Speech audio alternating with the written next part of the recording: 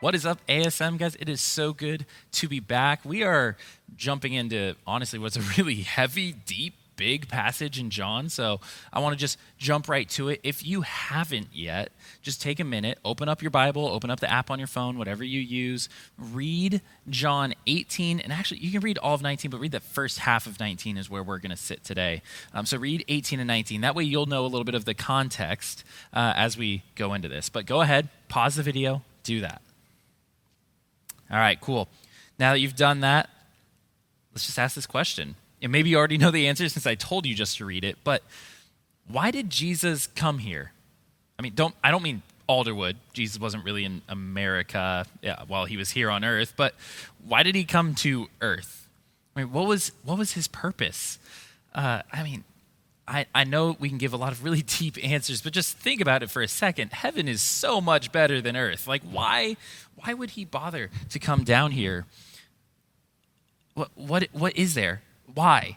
And like I said, you can give a lot of deep answers. I'm sure we could come up with some really good church-sounding answers.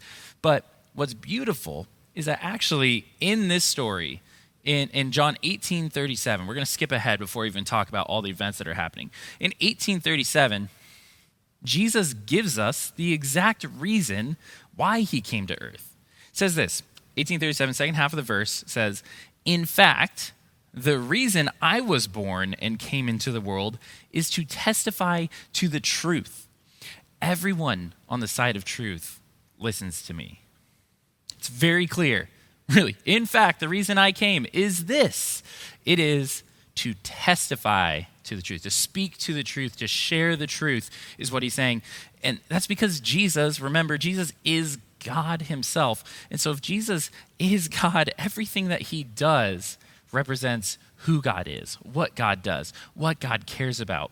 And he is the truth. That is one of the titles, one of his names. Jesus is the truth. So literally everything he does is truth, right? So everything, not just this story, but we're going to focus on what happens in this story, but everything in Jesus' life is done for this purpose, to live out, to share, to be the example of truth for us. And ultimately, as you'll see next week, this week the events are leading up to his sacrifice on the cross. Next week you'll see that is one of the biggest testaments to the truth that of why he came here, of who he is, of God's heart for us. But let's walk it back before we even get there. Let's walk it way back to the very beginning, chapter 18. What is happening? Well, we jump right into this chapter, and Jesus is being arrested, right? The Jewish leaders have showed up with their soldiers, and they're arresting him. And ultimately, this goes way back to chapter 11. Right? Remember, all of this is a connected story. And so in chapter 11, what we saw were the Jewish leaders gathered together to make a plan to arrest and kill Jesus. This is that plan being brought about, being completed. And so it was Caiaphas, who's going to make a brief appearance in this story. Caiaphas is the high priest, the ultimate leader of the Jewish people in terms of their religion. And so he had declared that Jesus' death, Jesus dying, would be good for the Jewish people and in fact unite them. And so that's why he created this plan. And so where we pick up is Judas has already betrayed Jesus. If you know the story, Judas was one of Jesus' disciples. He accepted a bribe to basically rat out where Jesus was so they could find him, they could arrest him. And what happens is that Peter reacts in a very Petery way. If you know Peter, he's very fiery, very, very in charge, very much loves to be very animated, I guess. And so Peter reacts in a very Petery way and cuts off a dude's ear, right? And this is how Jesus responds to him. And what I want us to do is Jesus has a couple of these that I'm going to quote and we're going to talk about. And I want us to look at Jesus' character and the way that he is sharing truth in this, right? So Jesus, in reaction to Peter cutting off one of the men's ear, Jesus commanded Peter, and he says, "Put your sword away. Shall I not drink the cup the Father has given me?" Quick cultural thing to understand, drink the cup. What Jesus is saying is, should I not take the thing that the Father, that God has given me? Should I not do this? Should I not go through with this? First thing that we can take away from this, first lesson, Jesus models what it looks like to submit to the Father, to his will. Jesus knows his purpose, and he submits to it, even though his purpose in this moment, Jesus knows, by the way, that it's going to lead to his crucifixion, his gruesome, horrible death. But in this moment, it's to be arrested. It's to go through what we're going to see is a total phony trial. He knows that's his purpose, and he gives into it. And so our application from looking at what Jesus' truth shows, right? Shall I not drink from this cup the Father has given me?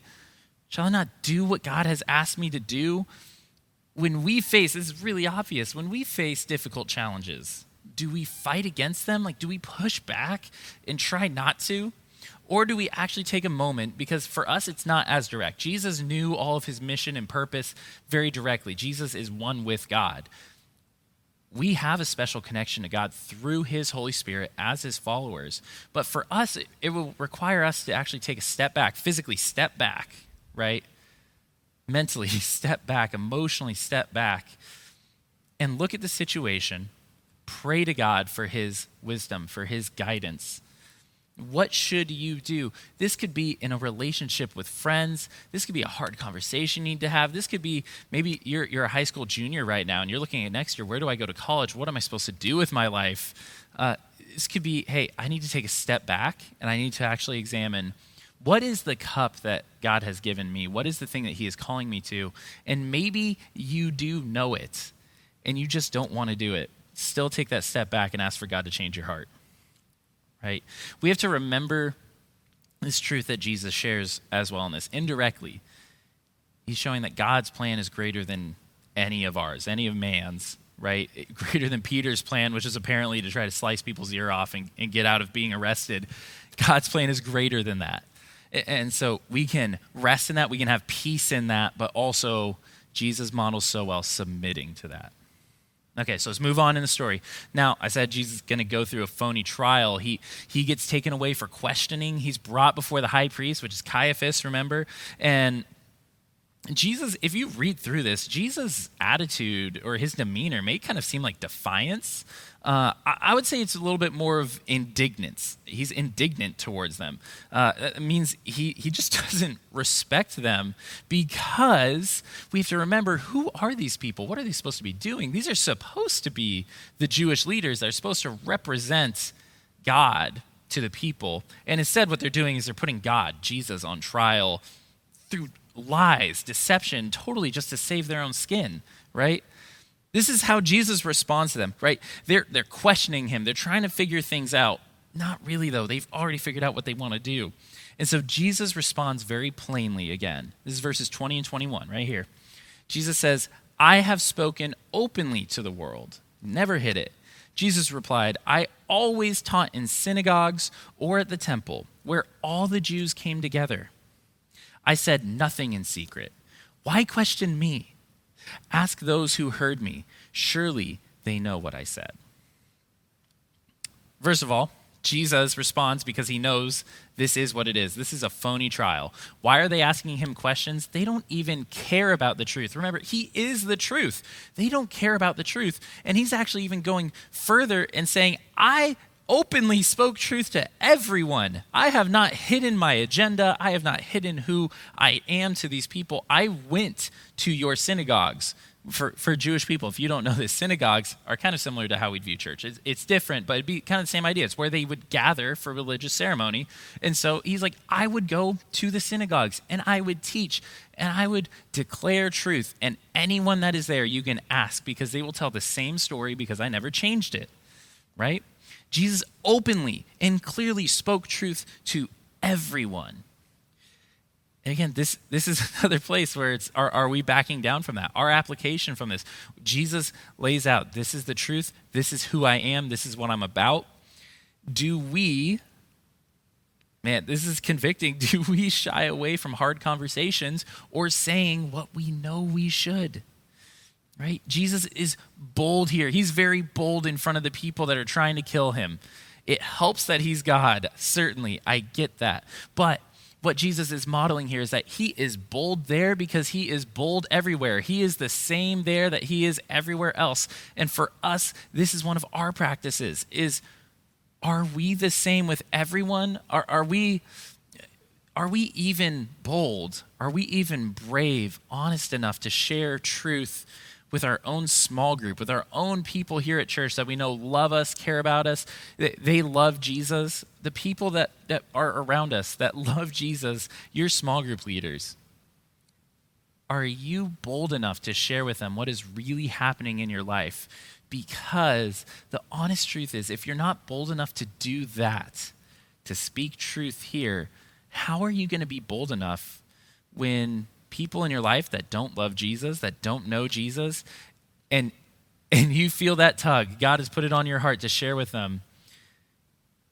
It is going to be a lot harder to be bold, to be brave, to be honest with them about who Jesus is, about what he's done in your life, if you can't share that with the people that already share that same emotional, spiritual relationship, right? This is kind of like a muscle, right? I said this a couple weeks ago when we were talking about Jesus in John 16 talks about, I will give you the gift of the helper, the advocate, the Holy Spirit. It's kind of like a muscle. Our relationship with the Holy Spirit is one that we work on and we strengthen so that we can become, not so that he becomes stronger, so that we can become stronger with him, that we learn to trust him and lean on him. This is the same way. It is by the power of the Holy Spirit that you have boldness to share. And unless you have worked that muscle and practiced it, especially here where it's safe, it's going to be a lot harder to try to do that as soon as you're in a tough situation, right? So remember, Jesus openly spoke truth to everyone. He was bold and shared it and never backed away. And by the way, it was not disrespectful. He has the ultimate authority over these people. So maybe you don't share the same way to other people, but Jesus could. But we need to practice that too. We need to practice being bold. And it starts here at ASM, at church, in your homes. All right, moving on in the story now. They keep moving. This story moves bang, bang, bang, right? A lot happens. He's arrested. They put him through this phony trial, and now they take him to Pilate, right? Pilate, not like an airplane pilot, but Pilate is his name. He's the Roman governor. He's in charge of the Jewish people, and he's in charge of like this province, this territory. And he's the one that has the legal authority to actually execute Jesus. And kind of the funny thing is there's this back and forth that happens between them and Pilate and Jesus, and he doesn't want to be involved with this thing. He's trying to be hands off, like, hey man, this is your issue. It sounds like a religious issue. There's no laws being broken here. What do you want me to do about it? And ultimately, he only gives in to even taking in Jesus under arrest just because the Jewish people are giving him such pressure. He's trying to maintain order, right? So as Pilate is questioning Jesus, one of the things he asks him is, he says, you're a king, right? And Jesus responds to him saying this.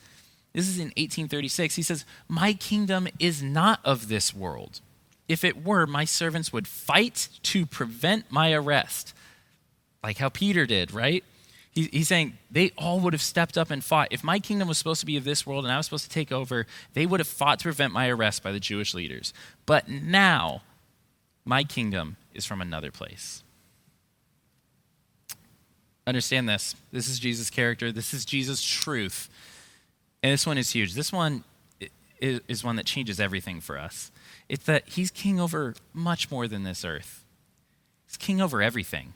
He is not thinking of a earthly kingdom with borders and having to carve that out of Rome or anything like that. For us, it's not that he's king of the United States. He is ultimately, because he's king of the world and everything. But he's king over much more than anything here on earth. And he has that long-term vision. And he's saying, that's what my disciples are supposed to have. Peter cutting off that guy's ear is actually not a positive example of Peter's fervor or strong desire relationship of Jesus. It's actually a fundamental misunderstanding of who Jesus is and what he's about. Jesus is about this long-term, eternal even, forever, infinite vision over much more than this earth. That is his kingdom. And this is simple. We ask ourselves this question of do we have this long-term vision? Do we think in this way of there is more than this life? There is more than your time in middle school, than your time in high school, than your time in college, adulthood, having a family. That may seem so far away for some of you. You may think, man, I'm never going to even think about college. Having a family, that's crazy. That's not even long term. That's still short term in comparison to what Jesus is talking about. He is talking about heaven. He is talking about a new earth, eternity. That is our reality that we live in as followers of Jesus. And we need to ask it, do we make decisions as if that is true? Right? Do we actually think the way that Jesus is challenging us, is showing us how he thinks? Just be reminded of a few things, and we'll close with this question of what trait, what character trait, what truth that Jesus shows us here. What do you want to work on? And as you think about that, chapter 19, where we leave off, Jesus is about to be crucified. They're calling for his execution. They want to end his life. And Jesus has lived an entire life of living out truth, of sharing it every day. That's what he's done, right? He is God. He's the Son of God. This is what he's done perfectly. And he's staring at crucifixion in the face. He's staring at Pilate even. As he's giving the responses to the Jewish leaders, he knows they're the people that want him killed. He could say things to try to get out of it. He's staring at Pilate, the man that has the authority to have him killed or have him freed. And he knows Pilate doesn't want to kill him.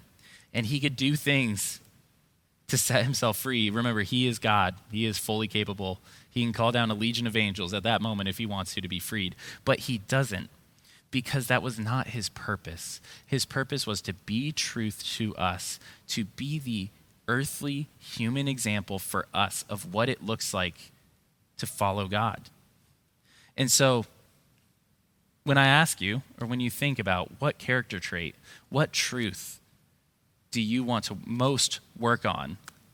It can be outside of this passage. It can be something else that comes to mind when you think of Jesus, or another place where Jesus is taught. But this is why he came, is so that we would examine his life. We would learn the Bible, this book, that is a gift that we are left because that is his word, that is his life, his teaching. It is all there for us to learn from, to grow. It's not just good tips. It's not just good lessons. It is actually the truth for us to learn from. And so be challenged by Jesus. Be challenged. These are his final days. This is some of his final moments before he's executed. He is giving us very key things that are important for us to understand about who God is and what he's about.